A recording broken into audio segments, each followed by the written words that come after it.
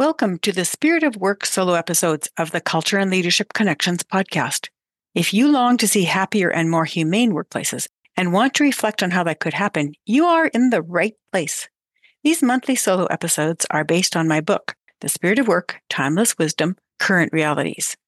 The book was written from three complementary sources of knowledge. 1, the sacred writings of the world's spiritual traditions. 2, scientific developments on human behavior and well-being in the workplace. And 3, insightful experiences from business, my clients, and my own work. In each episode, I elaborate on one of the ideas from the book and ask questions to help us all think more holistically about work. Join me as we combine the wisdom of the past and the reading of our current realities to build the future of work. And now for today's episode.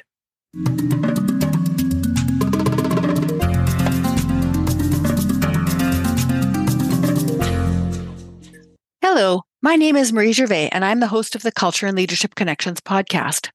Last year, I published a book called The Spirit of Work, Timeless Wisdom, Current Realities.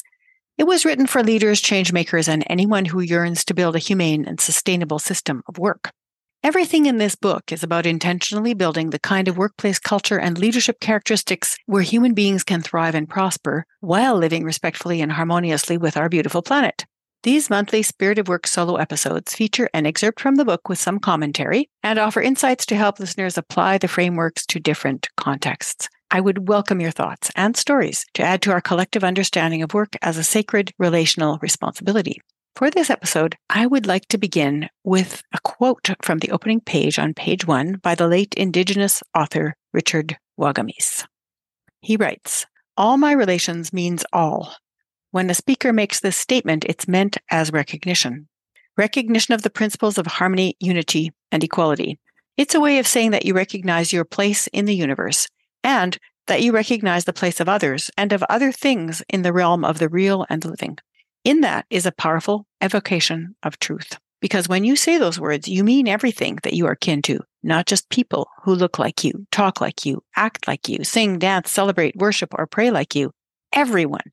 You also mean everything that relies on air, water, sunlight, and the power of the earth and the universe itself for sustenance and perpetuation. It's recognition of the fact that we are all one body moving through time and space together. To say these words is to offer a doorway to that understanding to those who hear you.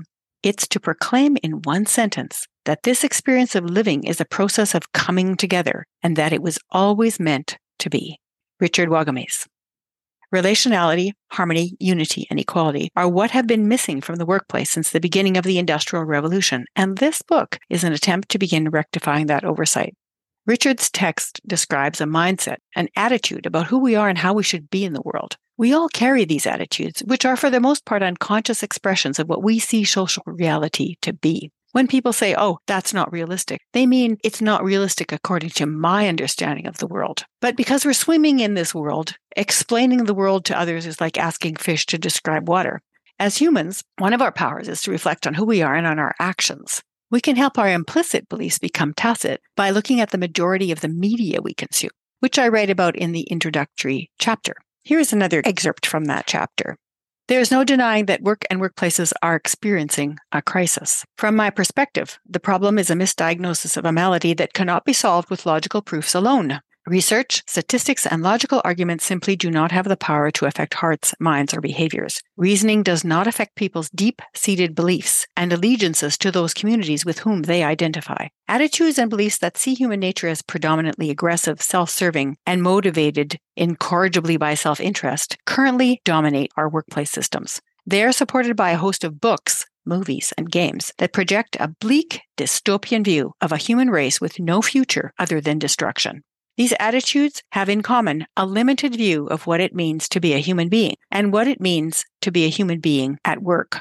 When we expand our view of human nature to that of unlimited potential for good, organically interconnecting within relationships to all of creation, we learn to read reality rather than to impose our limited beliefs upon it. Within this paradigm, we can envision a noble human being with unlimited gifts and powers, combined with increased ability to accurately read and respond appropriately to social realities. It is at this point of possibility that healthy, sustained transformation at both the individual and organizational levels becomes not only possible, but normal. What we've experienced so far is only normal because that's what we're used to and that's all we can see. But just imagine if we could see things slightly differently. Instead of saying, everyone's against me, it's me against them. What if we could transform this into, there's always a way to find a common interest, we just have to look for it. Instead of believing people's only motivation is money, what if we saw that people are motivated by being inspired and by the desire to be seen as competent and good? If we change these beliefs of limited potential into unlimited potentiality for good, it has a completely different effect on how we show up at work. I'm going to show you in a more personal way how this applies to me. Here's a belief that I used to have that affected the way I worked with other people, the way I worked with my colleagues, with stakeholders, and when I had a business, with my clients. And this is what I used to believe. I'm not very proud of it, but this is it. I kept saying, I feel like I'm surrounded by incompetence. Okay? That is a limiting belief. And when I examined it, I'm thinking from that belief that I have some sense of superiority and rightness over everybody else. That does not allow me to be open to learning, doesn't allow me to see reality. It only allows me to focus on mistakes and to think that any mistake that happens is a sign of a character flaw. I don't think that this belief was very useful for me or any of the people that I worked with. So I have changed that belief now. And I would say that right now, if I see somebody that I'm having a frustration with, that I'm working with at work, my belief is, how have I contributed to this? And how could we turn this around together? So instead of thinking that I was superior and other people had to do what I wanted, and if they didn't, then I saw them as incompetent, I now see them as something that they have been affected by, something that I did that has contributed to the problem, and that together we can figure out a solution. I don't think I have the answer or the solution. I do think that together we can figure something out, and I'm interested in hearing their perspective. Can you see how that would change the way I show up at work? It's pretty significant in the way that I see people, work with people, and treat people. And it helps me to be more humble and also to be more open. So all of us have these kinds of beliefs. We have tons of beliefs that we don't even know what they are. But here's one way you can discover what your beliefs are, how you should show up at work, what reality is, and why people do the things that they do. And it is to just keep track of the things you say all the time. What do you repeatedly say? Whatever you say repeatedly is an expression of your belief.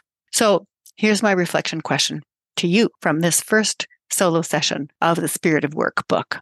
I have 3 questions. The first one is, how does your belief about who you are and how you should be in the world affect your relationship to work? And the second one is, how do your beliefs about how the world works and why people act the way they do and what is reality affect your approach to the workplace? How does it affect your relationships with colleagues, with managers, with stakeholders? And the third one is, how do you show up at work as a result of these beliefs? So if you examine your own beliefs, you may, as I did, get started on a transformative journey that could make a big difference in the workplace. If only one person starts to see the others as being part of and relational to solving a problem that we have together and each contributing in their own way, it starts to grow in the same way that negative things grow.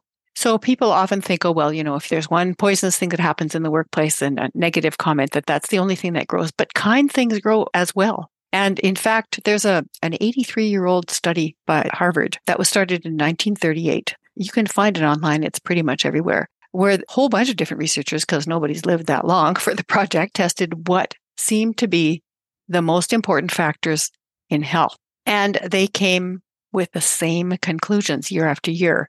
And the conclusions are that positive relationships keep us happier, healthier, and living longer. That's it. Everything else that we do matters not as much as positive relationships. And when people don't have positive relationships in their life, they're unhappier, unhealthier, living shorter lives, and contributing to making things negative around them in the same way that a negative comment can spread, a positive comment can spread. A belief about who you are in the world and who other people are in the world can be transformative or it can be restrictive. And positive relationships that we consciously try to work towards creating will make a difference wherever we are. We just need to be more systematic about it. We've been very systematic about war and destruction. So let's be systematic about building positive relationships. So let me read those reflection questions to you one more time. And if you have any ideas about it or stories you'd like to share, please email me, marie@shiftworkplace.com. Here are the questions. How does your belief about who you are and how you should be in the world affect your relationship to work? 2, how do your beliefs about how the world works and why people act the way they do, and what is reality, affect the way you approach your workplace and your colleagues? And 3, how do you show up at work as a result of these beliefs? So reflect on them and feel free to send me some thoughts because we're all in this together and I'm looking forward to learning from you. Thanks for listening. And may Culture and Leadership Connections continue to guide and inspire your day.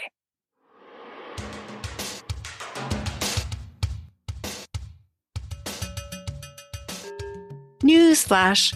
Listeners can now interact with Culture and Leadership Connections podcast by leaving a voice or text message on FanList. It is a fun and quick way to let me know what you liked, ask a question, or leave a suggestion. I will feature some of the voice messages on upcoming episodes. You might be surprised to hear your own voice, but only if you leave a message, of course.